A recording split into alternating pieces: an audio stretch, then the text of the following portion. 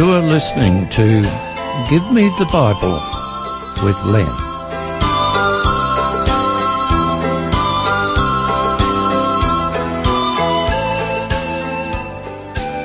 Today's program is entitled Those Keys.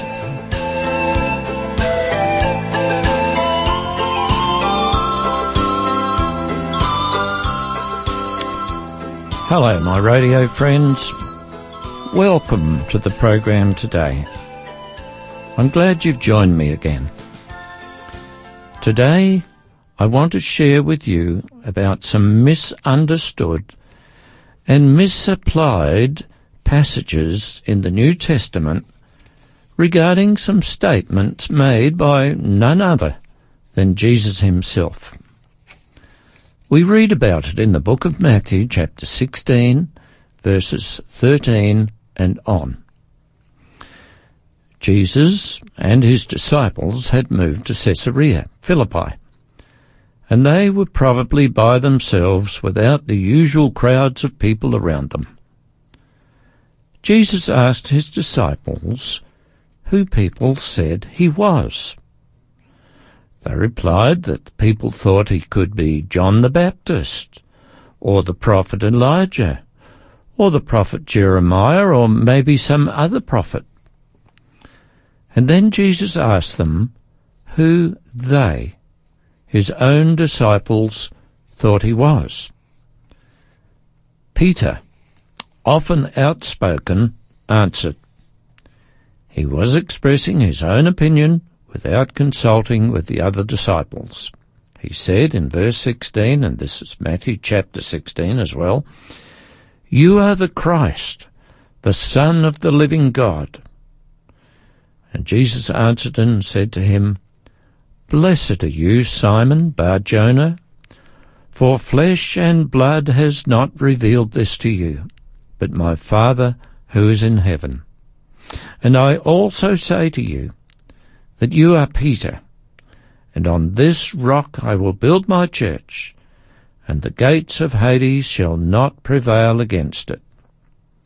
And I will give you the keys of the kingdom of heaven, and whatever you bind in heaven shall be bound in heaven, and whatever you loose on earth shall be loosed in heaven." Now, there are some religious groups around today who have falsely claimed that no one can go to heaven unless it is through their particular organization. In other words, they claim to have the keys of the kingdom. Now, one of these groups is the Roman Catholic Church, which has a pair of crossed keys as its insignia, and which also claims that Peter was the first pope, and that the church, their church, has the only way of salvation. Their claim is that it's through the mediation of the church and its priesthood that one can be saved. But is this right? The answer is definitely no. The authority the church says it has comes from itself, not from Jesus. So what are the keys of the kingdom? Is it the authority to pick and choose who goes to heaven or not? Is it the authority to apply certain tests and conditions to determine who will be saved? Is it the authority the church places in the priesthood to forgive sins? Is it the authority the church gives itself to determine what people should believe?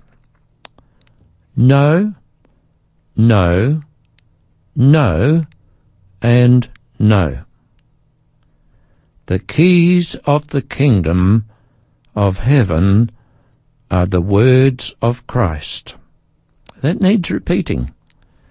The keys of the kingdom of heaven are the words of Christ.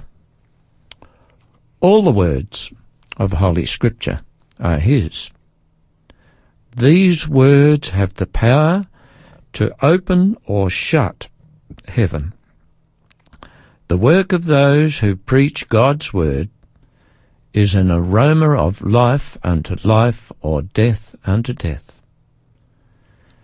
So did Peter alone have the words of life, or to use another term, the keys of the kingdom of heaven? The answer is no, because Jesus had the same thing to say to all of the disciples as well as to the church. Matthew chapter 18, verse 18 confirms that. In this verse we see how Jesus was handing on the responsibility of presenting the gospel message of salvation to the rest of the world. It wasn't just given to Peter, but to all his disciples, past and present. Matthew 18:18 says, I tell you the truth, whatever you bind on earth will be bound in heaven, and whatever you loose on earth will be loosed in heaven. In fact, the keys of the kingdom are conferred upon all of the Lord's people. Jesus' command to his disciples was, Go ye therefore, and make disciples of all nations, baptizing them in the name of the Father, the Son, and the Holy Spirit, teaching them to observe all things I have commanded you. Those who share the message of salvation through Jesus Christ have the keys of the kingdom. They have the words, the information, which when shared may open the minds and hearts of those who listen, so that they too can become God's children. So, as I present to you what the Bible, the Word of God, has to say, and especially about the way of salvation, I have the keys of the kingdom. And if you share what you know with others, you too will have the keys of the kingdom. Forget that idea about just Peter or the claimed successors of Peter, the Catholic Church, or any other religious group, for that matter, that claims to have the keys of the kingdom to the exclusion of everyone else. It's not true. What is true is that anyone involved in preaching and teaching the Word of God and of the way of salvation has the keys of the kingdom. So what does it mean to be bound or loosed? As the gospel message goes out to people, and as they respond positively or negatively, they are bound or loosed. In reality, what people do with the message of the gospel determines what happens to them. If they go with their conscience and decide to follow Jesus, then they become one of God's children. Their sins are forgiven through the sacrifice and merits of Jesus. If they choose to go their own way and reject what was done for them, then they are not freed from their sins nor the consequences of their sins. We can understand this better when we consider the words of Jesus, who in speaking to some believing Jews said, If you hold to my teaching, you are really my disciples. Then you will know the truth, and the truth will set you free. Being set free refers to being released from the clutches of Satan, the evil one. The person who believes in Jesus and in what he says is loosed from the bondage of sin. The person who rejects the words of life remains bound by Satan and sin. The disciples and all who believe that we are saved by the merits of Jesus are simply the agents or ambassadors of Christ. Their responsibility is to share the message of salvation, but they do not have the responsibility or authority of determining who or who will not be given eternal life. When you read Matthew chapter 16, where Jesus spoke to Peter, do you remember him elevating Peter above the other disciples? In other words, did he make Peter the head of the disciples? The answer is no, he did not. If he did, then it would have been very strange that the disciples later argued about who would be the greatest. If Jesus had given Peter a higher rank than the other disciples, then there would have been no argument. The other disciples would have accepted Jesus' appointment. And this is where our Catholic friends have got it wrong about Peter in saying that he was the first pope and that he was the rock on which the church was built. If Peter was the base, the rock on which the church was built, it wasn't much of a rock, because Peter later denied that he even knew Jesus. That denial is considered the same as bearing false witness, or what we would call blatant lying. On another occasion, almost immediately after what we referred to earlier, Jesus spoke to his disciples about what would happen to him. He told them how he would be crucified by his own people, but would rise from the dead 3 days later.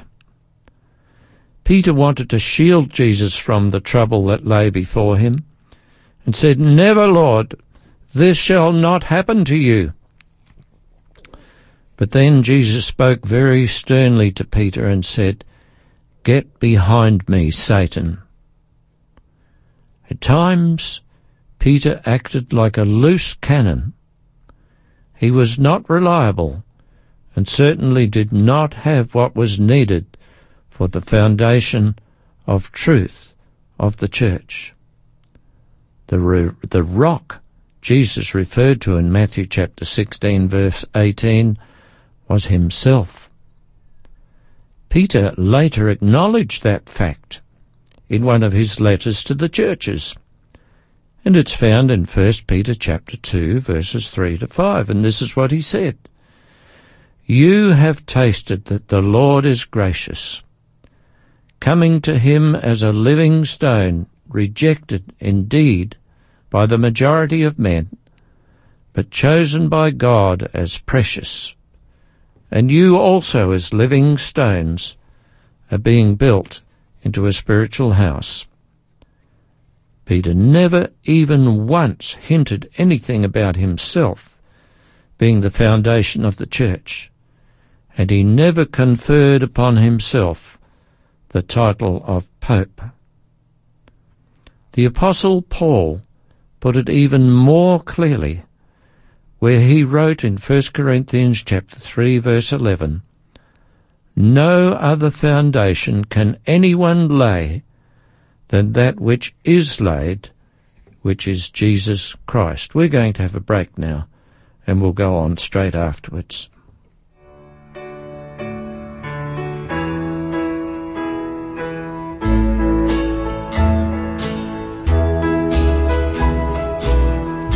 Where do I go from here?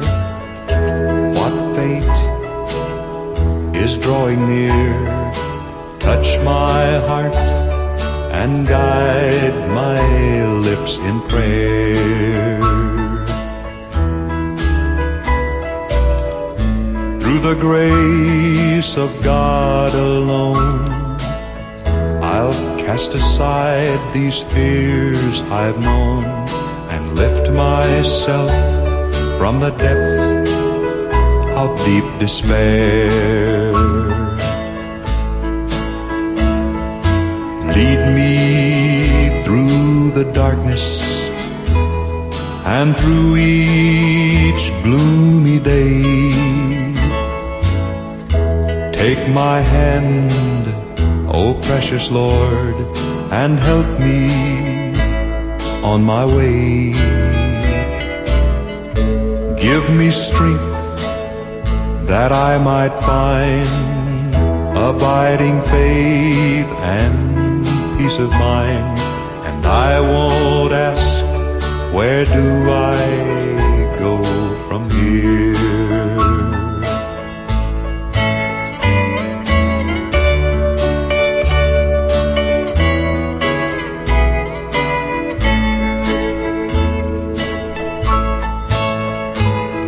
Please lead me through the darkness and through each gloomy day.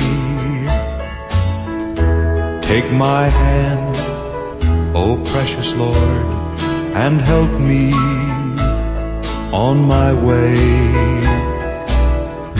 Give me strength that I might find abiding faith and peace of mind. And I won't ask, where do I go from here? So, was Peter the rock? No, the rock Jesus was talking about was himself, the Rock of Ages. Jesus, on another occasion, speaking to a group of Jews, had this to say, again referring to himself. The statement is found in Matthew 21, verses 42 to 44. He said, "Have you never read in the Scriptures, the stone the builders rejected has become the cornerstone? The Lord has done this, and it is marvelous in our eyes. Therefore I tell you that the kingdom of God will be taken away from you, and will be given to a people who will produce its fruit. He who falls on this stone will be broken in pieces, but he on whom it falls will be crushed." The Apostle Paul, writing about the church of true believers, reiterates that Jesus is the rock, the cornerstone. In Ephesians chapter 2 and verse 20, this is what he wrote: Jesus himself as the chief cornerstone.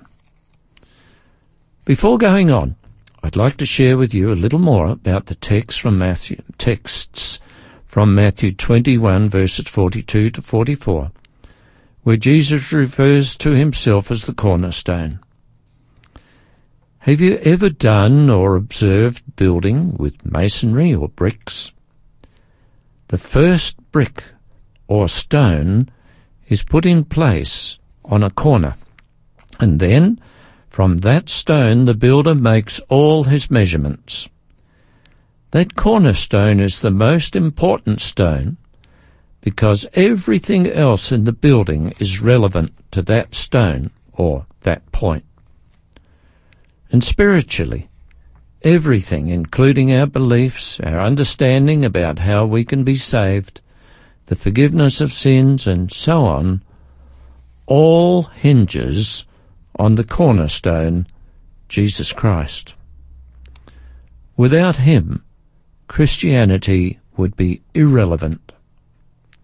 The texts also say that if someone falls on that stone, they will be broken. How true that statement is. When a sinner comes to Christ, he or she will undergo changes.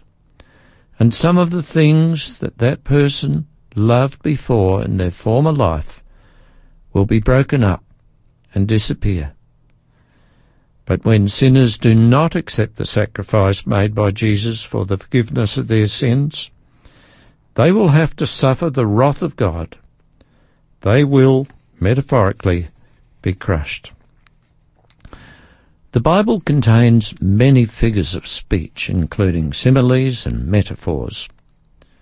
We read about Jesus being the gate to the sheepfold. We read about him being a door. We read about him standing at the door and knocking. Gates and doors are to allow entry and exit. and they also prevent entry and exit. The only way anyone will ever get to have eternal life is through Jesus. In the Acts of the Apostles, chapter 4 and verse 12, besides naming Jesus as the capstone or cornerstone, we read, "Salvation is found in no one else, for there is no other name under heaven given among men whereby we must be saved." Here in Australia, we do not have sheepfolds like they had in former times, especially like those in the Middle East. Those sheepfolds were yards, quite often circular in shape, and built out of posts and closely laid rails. Sometimes the sheepfolds were surrounded by prickly bushes. At night, particularly in the colder months, each evening the sheep would be led through the gateway into the fold. There they could huddle together for warmth and be safe from predatory animals such as wolves. There was only one way to get into the sheepfold, and that was through the gateway. And so it is with our entry into eternal life. You can't get it by following some guru. You can't get it by living an exemplary life, however good that may be. You can't get it by giving large amounts of money to the poor. You can't get it by giving your life in service to the needy, although that's a good thing. You can't get it by belonging to any one particular religious organisation. You can't get it by being a hermit or purging yourself with self-torture. None of those things is sufficient. The one and only way to obtain eternal life is through Jesus Christ. You have to accept his forgiveness for your sins and follow his example. You have to accept that Jesus died and rose again for you. He didn't go through all that torture, pain, and ultimately death for himself, did he? What he did was done for you, for me, for us. So what do we do to get eternal life? Well, we need to realize that eternal life is more than just an addition to a shopping list. It involves a turnaround in our present life. Then we must acknowledge that we have not lived the life we should have, and that we are sinners. And then we have to want to be pure, to be forgiven. And we have to confess to the Lord that we've done wrong.